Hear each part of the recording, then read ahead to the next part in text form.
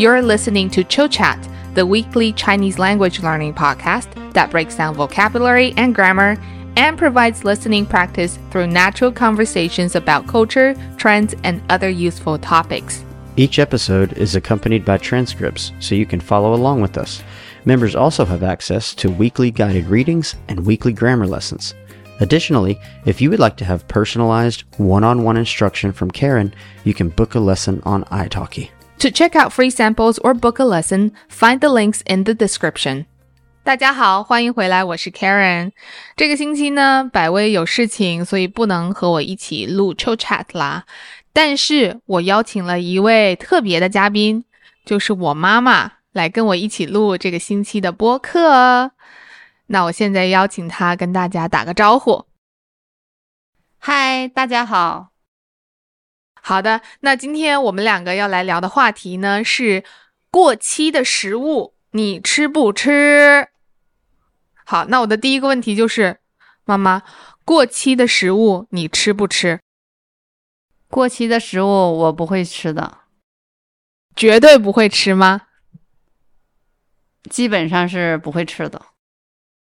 那你以前有没有吃过过期的食物？没有吃过。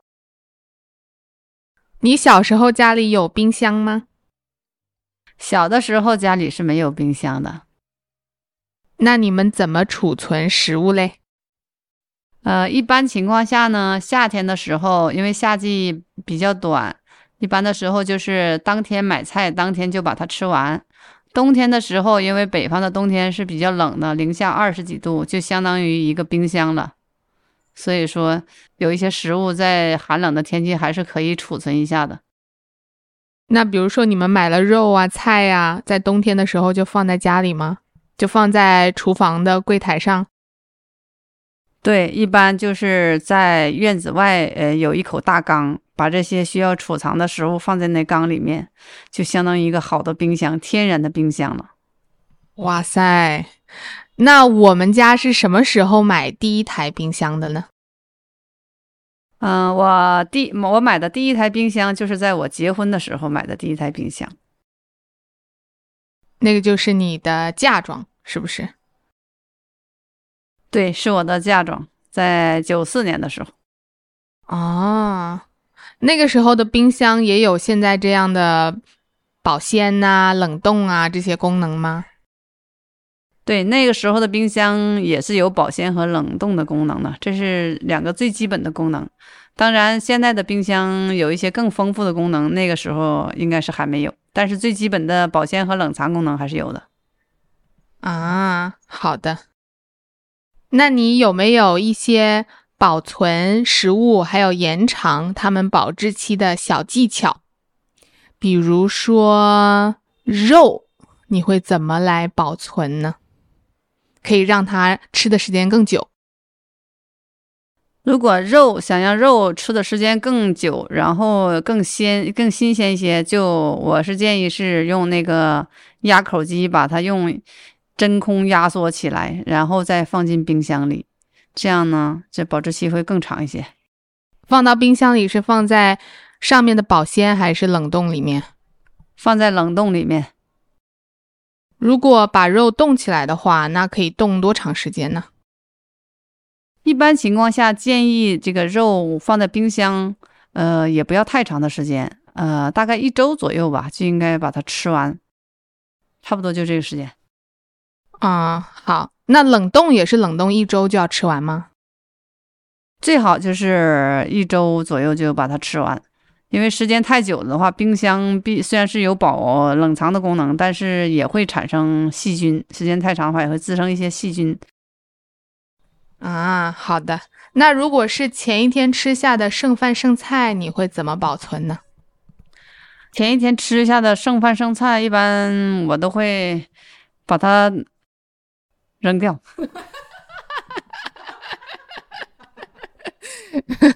我妈妈是很注意养生和健康的，所以她基本上不会吃剩菜啊，或者是过期的东西啊。好，那既然你不会吃过期的食物，假如现在在你面前有一盒过期1周的酸奶，一块过期1周的肉和一块过期1周的豆腐，你必须要吃一个，你会吃哪个？第一个是过期1周的酸奶，然后第二个是过期1周的肉，生肉，第三个是过期1周的豆腐。那我想问一下，这个肉是指它的保质期吗？还是说只是在冰箱里保存1周这个时间？比如说你买一块肉，它会写生产日期和保质期，对吧？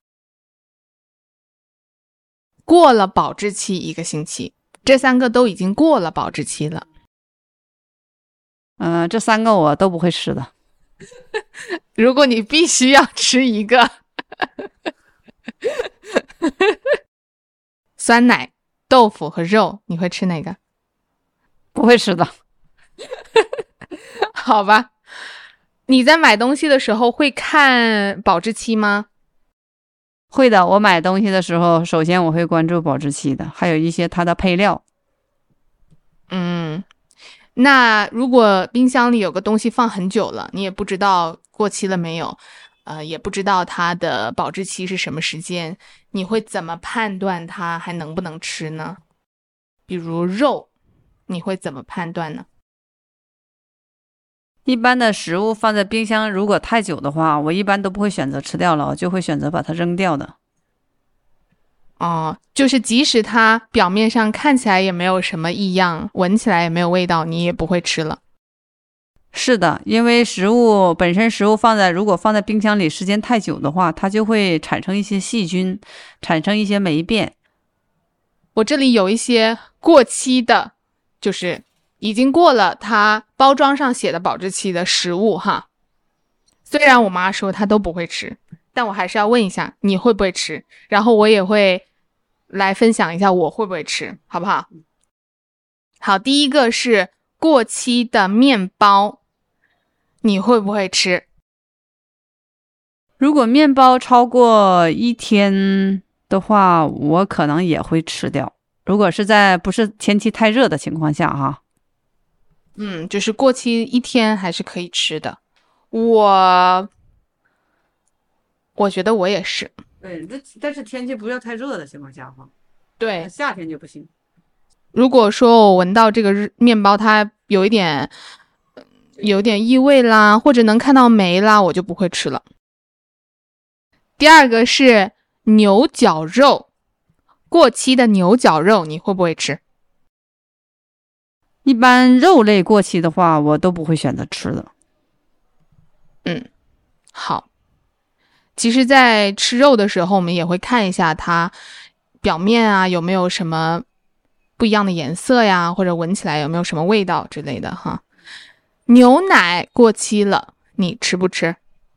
牛奶过期了，我也不会吃的。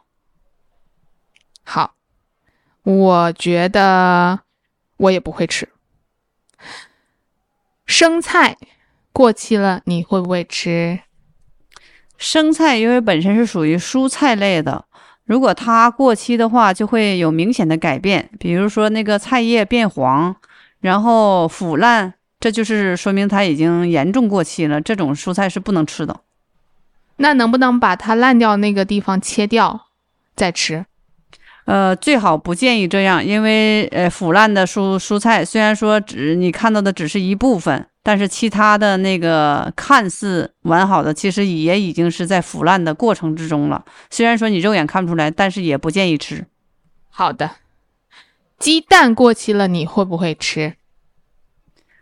鸡蛋过期了也不会吃，因为你在鸡蛋的表面看壳可能看不出来，但如果把它打碎打散的话，里边的蛋黄和蛋清都已经融为一体了，就是能看出来这个鸡蛋是已经很不新鲜的了。如果是很新鲜的鸡蛋，就是蛋白和蛋清它都是单独的，就是能看得很清楚，都很成型的。说到这个，我前一段时间家里有一盒30个鸡蛋的那个大盒子，我好像1个月才吃完呢。蛋清和蛋黄是2个独立的个体，这种说明鸡蛋还是比较新鲜的。好，薯片过期了，你吃不吃？薯片过期了，我也不选择吃，不会吃的。好的，我妈是保守派。我可能也不会吃，但是我觉得生菜那个，如果它叶边上开始有一点萎，就是蔫了的话，我可能会把它蔫的那个部分切掉，然后它好的那个部分我可能还会吃。好的，那这个就是今天我和我妈妈分享的关于食物过期了还能不能吃，我们自己的一些看法哈。我们也不是食品专家，也不是医生，所以大家如果对冰箱里的食物有一些疑虑，还是要记得去咨询专业的医生、专业人士。那也非常感谢妈妈今天来做客。好，谢谢大家。好的，那最后呢，由我自己来给我们 Chilling Chinese 的会员、新会员一个 shout out。还有，因为今天是我和我妈妈一起来录播客，所以我们用的都是中文，可能对一些听众来说稍微有一点难，但是大家可以跟着这个播客的文稿来一起听。好，那我们这个星期的新会员有 Avery Sullivan， 这次没有百威又帮我了，所以我就自己努力的读一下大家的名字哈，如果我读错了不要怪我。还有 Luca， 谢谢你 Luca。 Matthew， 谢谢 Matthew。 我们还有 Emma， Maddie 什么什么这个我不会读对不起 Maddie， 我就说 Maddie 好了。还有 Zeddy Teddy 还是 Zeddy Xeddy， 谢谢你。Magda， 谢谢你。最后我们还有 Nick， 谢谢 Nick。 这些就是我们这个星期的新会员，谢谢你们，也谢谢大家的支持，下期再见。